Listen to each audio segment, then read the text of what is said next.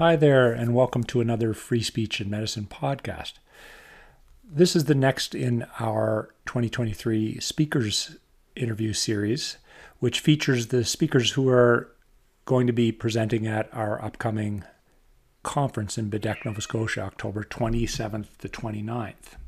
We are honored and blessed that our lead-off speaker on the evening of Friday, October 27th, will be Dr. Gad Saad.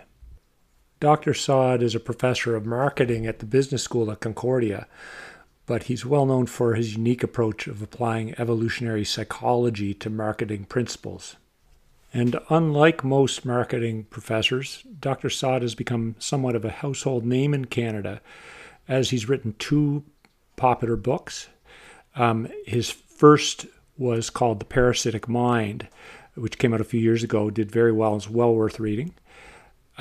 His most recent book is The Sad Truth About Happiness, which I have on my bedside table ready to go and I'm very much looking forward to.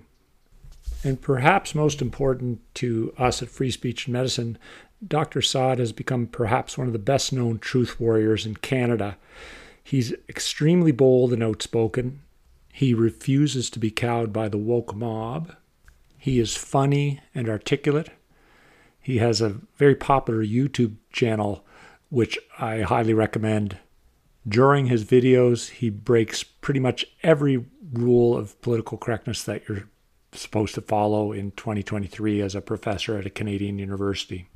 In short, he's a joy to listen to, and he is a gem and so necessary here in Canada in this current climate. So with all that said, you can see why we're so happy and flattered that he agreed to come and speak this year at Free Speech and Medicine. We hope that you'll join us in less than 3 weeks in Quebec, Nova Scotia.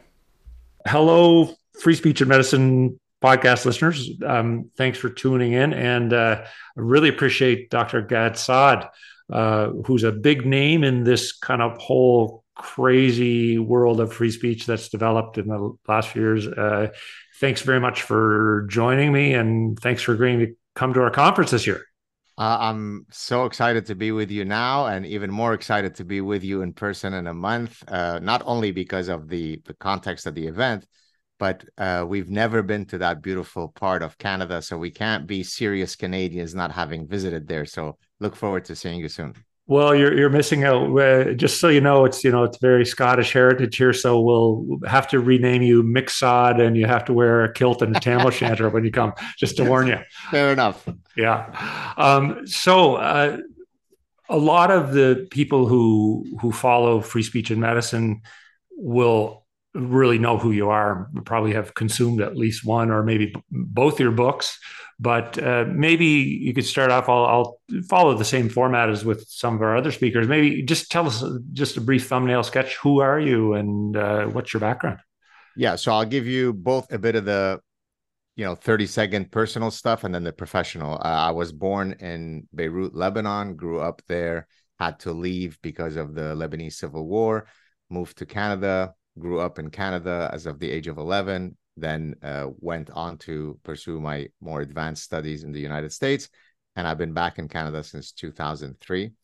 In terms of professionally, I'm someone who marries several cognate disciplines. And so I apply, of course, psychology to study decision-making, to study consumer decision-making, economic decision-making. But what is perhaps more unique to my profile is that I apply evolutionary psychology and evolutionary biology to study human behavior in general and consumer behavior in particular. So I'm at the intersection of evolutionary biology and consumer psychology. That's my, if you like, my academic profile. That said, I always remind people that I have faced two great wars in my life. The first great war was the one in Lebanon. The second great war is the war on reason that I have faced for the past 30 years as a professor. That's what compelled me to then write this guy right here, the yellow book, The Parasitic Mind, where I basically argued, and which is, I think, uniquely relevant to a medical-oriented audience. Neuroparasites are parasites that can infect many different animals. There's a struggle between the host and the parasite. usually the parasite, is trying to alter the neuronal circuitry of the host to suit its own reproductive interest. So I took that framework and I argued that human beings, whilst they can certainly be parasitized by actual brain worms, by actual neuroparasites, they can be parasitized by a second class of parasites. I call these idea pathogens, ideological parasites. And so what I do in the book is I trace each of these idea pathogens. Regrettably, as a professor, I'm here to tell you that all of these idea pathogens started off in a university ecosystem, because it takes intellectuals to come up with some of the dumbest ideas. And therefore, I talk about these parasites, these ideological parasites, and then I offer, using medical terminology, I offer hopefully a mind vaccine to try to inoculate us against some of this imbecility. Well, which kind of leads me into one of the things I wanted to ask you. So you are a professor at a Canadian university, which is as at least Concordia is at least as infected with wokeism as any other university these days. How have you managed to survive that environment? It often has made me wonder. Universities are not a great place these days for people who actually seek the truth and speak the truth. And but you're still there. How have you managed? Are you a CIA plant? Or a Mossad agent? Yeah. You know, it's a question that people often ask me, because it does you know, strike one as quite incredible that, given how outspoken I am, I mean, I probably say more things that are worthy of being canceled by a given Monday morning than most people will say in their career. I think there's a combination of things. Number one, I am someone who does their homework whenever I take a position, so that while I'm very irreverent to political correctness, when I take a position, boy, I can defend it. And so good luck to you if you come to me to try to debate me on the content and the merits of the positions that I've taken, right? So I don't go off the cuff. If I take a position, I'm able to defend it, number one. Number two, I do very much exhibit the honey badger attitude, which is, if you're going to come after me, it's going to be very costly. Now, that doesn't mean I'm going to come after you and beat you up, but I'm certainly not going to wilt away and, you know, suck my thumb in a fetal position. And so I think that, plus the fact that, I mean, I'm only speaking of myself because you asked me the question, right? I think I do have also a personal style that makes it, for some people it's too spicy, but for other people it's quite disarming, because I do use humor, I do use satire, I am someone who smiles a lot, and those are certainly cues that even your staunchest enemies. I mean, I had one guy who interviewed me once, and at the end of the chat he said to me, you know, I'm very upset at you, Gad. I said, oh, why is that? He goes, because I came with every intention to really dislike you during this chat, but God damn it, you're so likable. And so I think that also contributes to maybe why I don't get some of the vitriol that others do. And to be fair to Concordia, while they haven't been openly hostile towards me, what they have done is they have pretended as though I don't exist. So in a sense, we've reached an entente, an implicit entente, whereby I go about doing my things and they just stay out of my way, which is regrettable, because you would think that they should be proud of some of the things that I do, but they'd rather just avoid marking the fact that I exist. So that's how I've been able to exist so far, knock on wood. It's a tough time in the universities when the best you can hope for is to be ignored. Exactly right. You've reached the pinnacle. I have reached the pinnacle. It's like a Nobel Prize. Exactly. So there's a lot of us. I'm a little bit involved with the university through the med school and having taught residents and whatnot, but I'm kind of an outsider looking in, as most of us. Is it really as bad as it appears? Is it really that bad inside the universities? Yeah, that's a great question. So it depends how you want to frame the answer to your question. So if what you're saying is, are most of the students who are walking around campus, as I jokingly say, blue-haired Taliban who are woke activists, then the good news is going to be absolutely not, right? So most just go about merrily about doing their business. But then here's the bad part.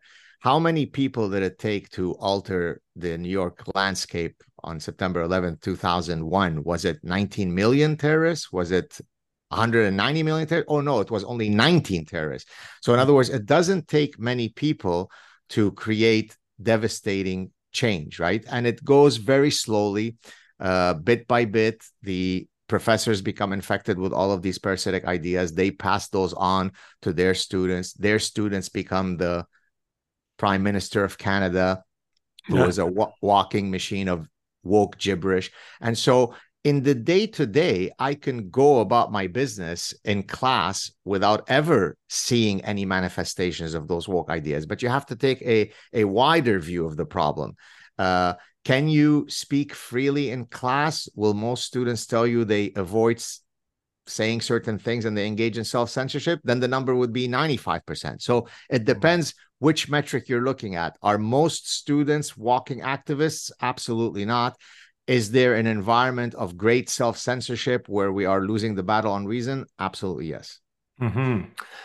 And now I'm going to get into some bigger questions, which I appreciate that you may not be able to answer well in a short format. But what do you point to as the maybe the few biggest factors that have led us to that new environment of the self-censorship and this kowtowing to that small percentage of easily offended people? How do we get there? Right. Well, yeah, that is a big question.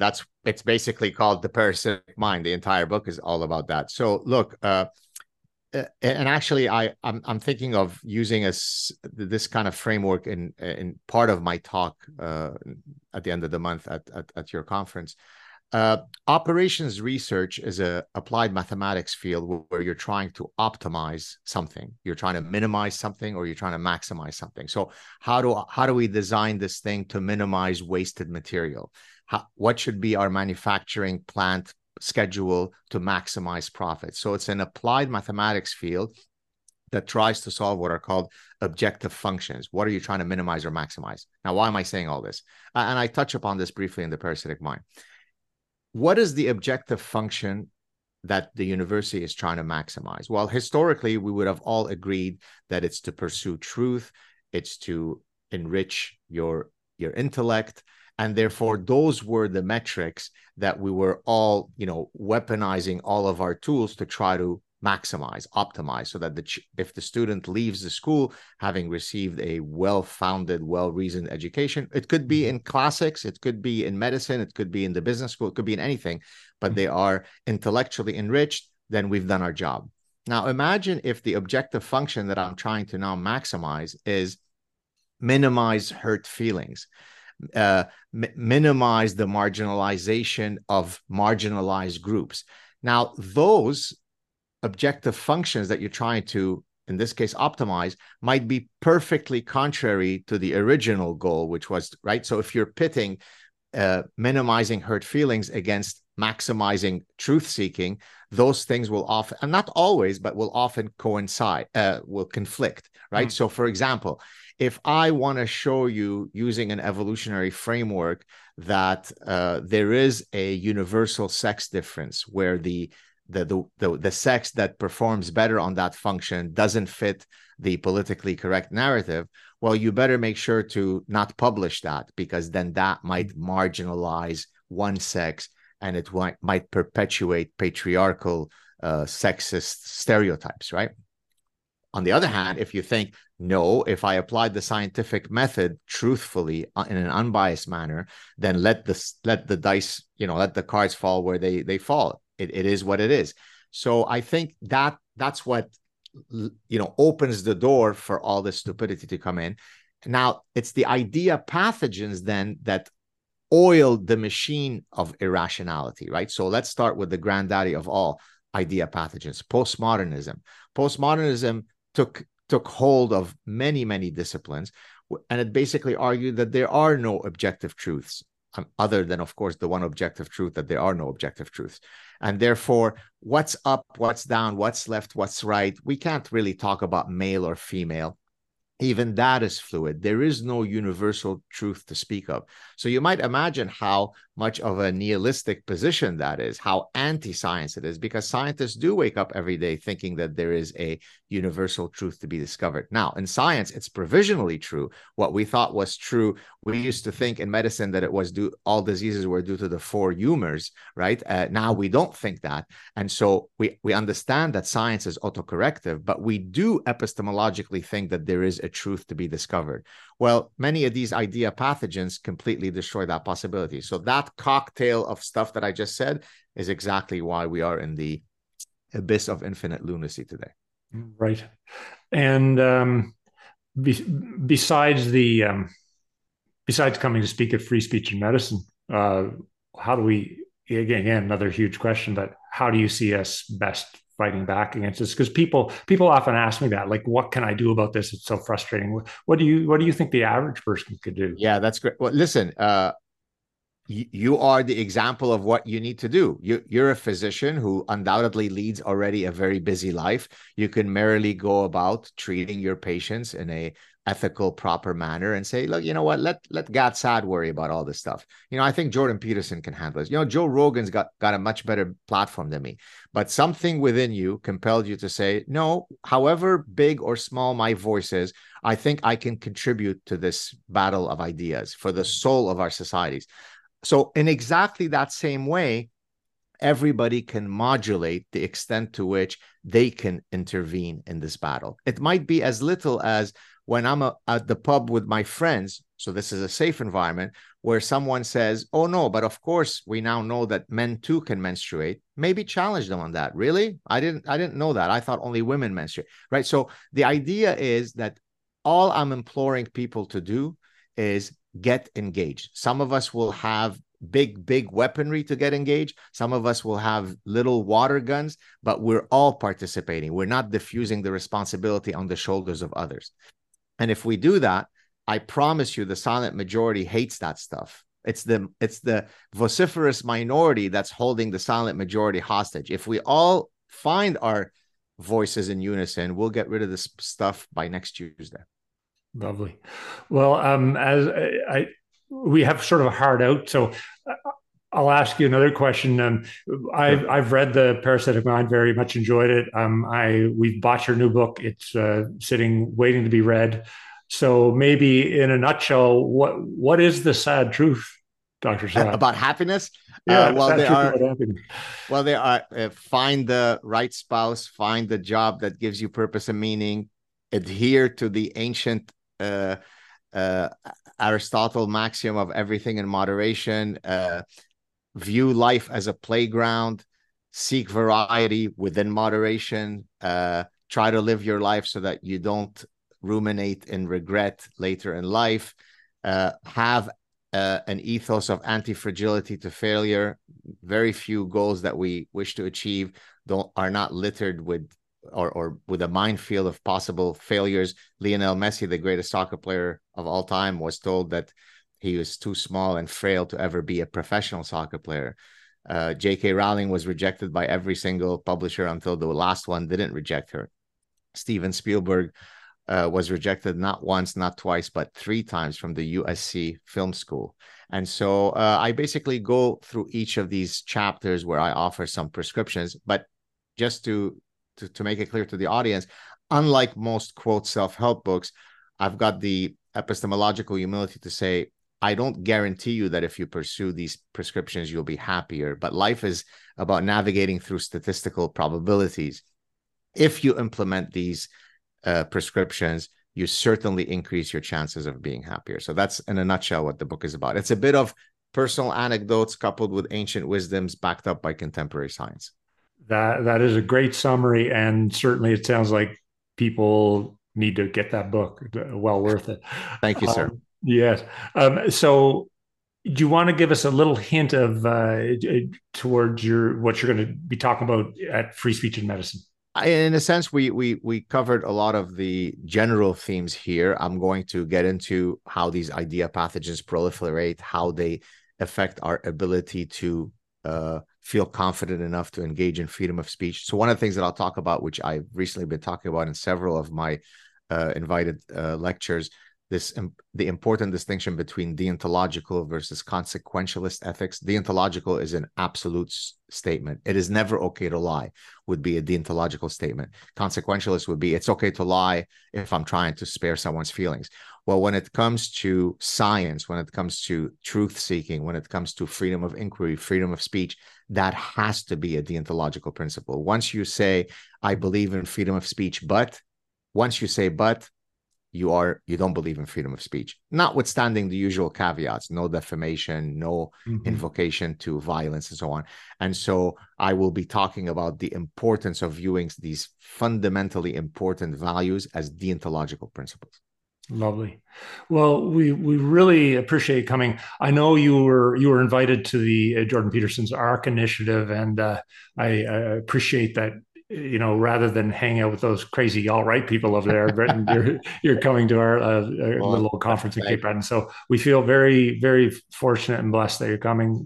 Thank you very much. And I'll end with a very important question. So when I post this podcast, I wanted to make sure I used your correct pronouns. And is it okay to use he, him?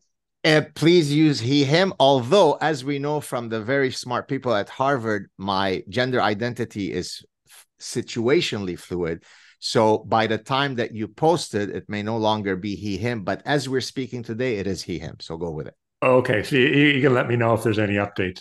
I will indeed. Thank you so much. Okay. And I look forward to meeting you in about 3.5 weeks. Likewise. Cheers. Thanks so much.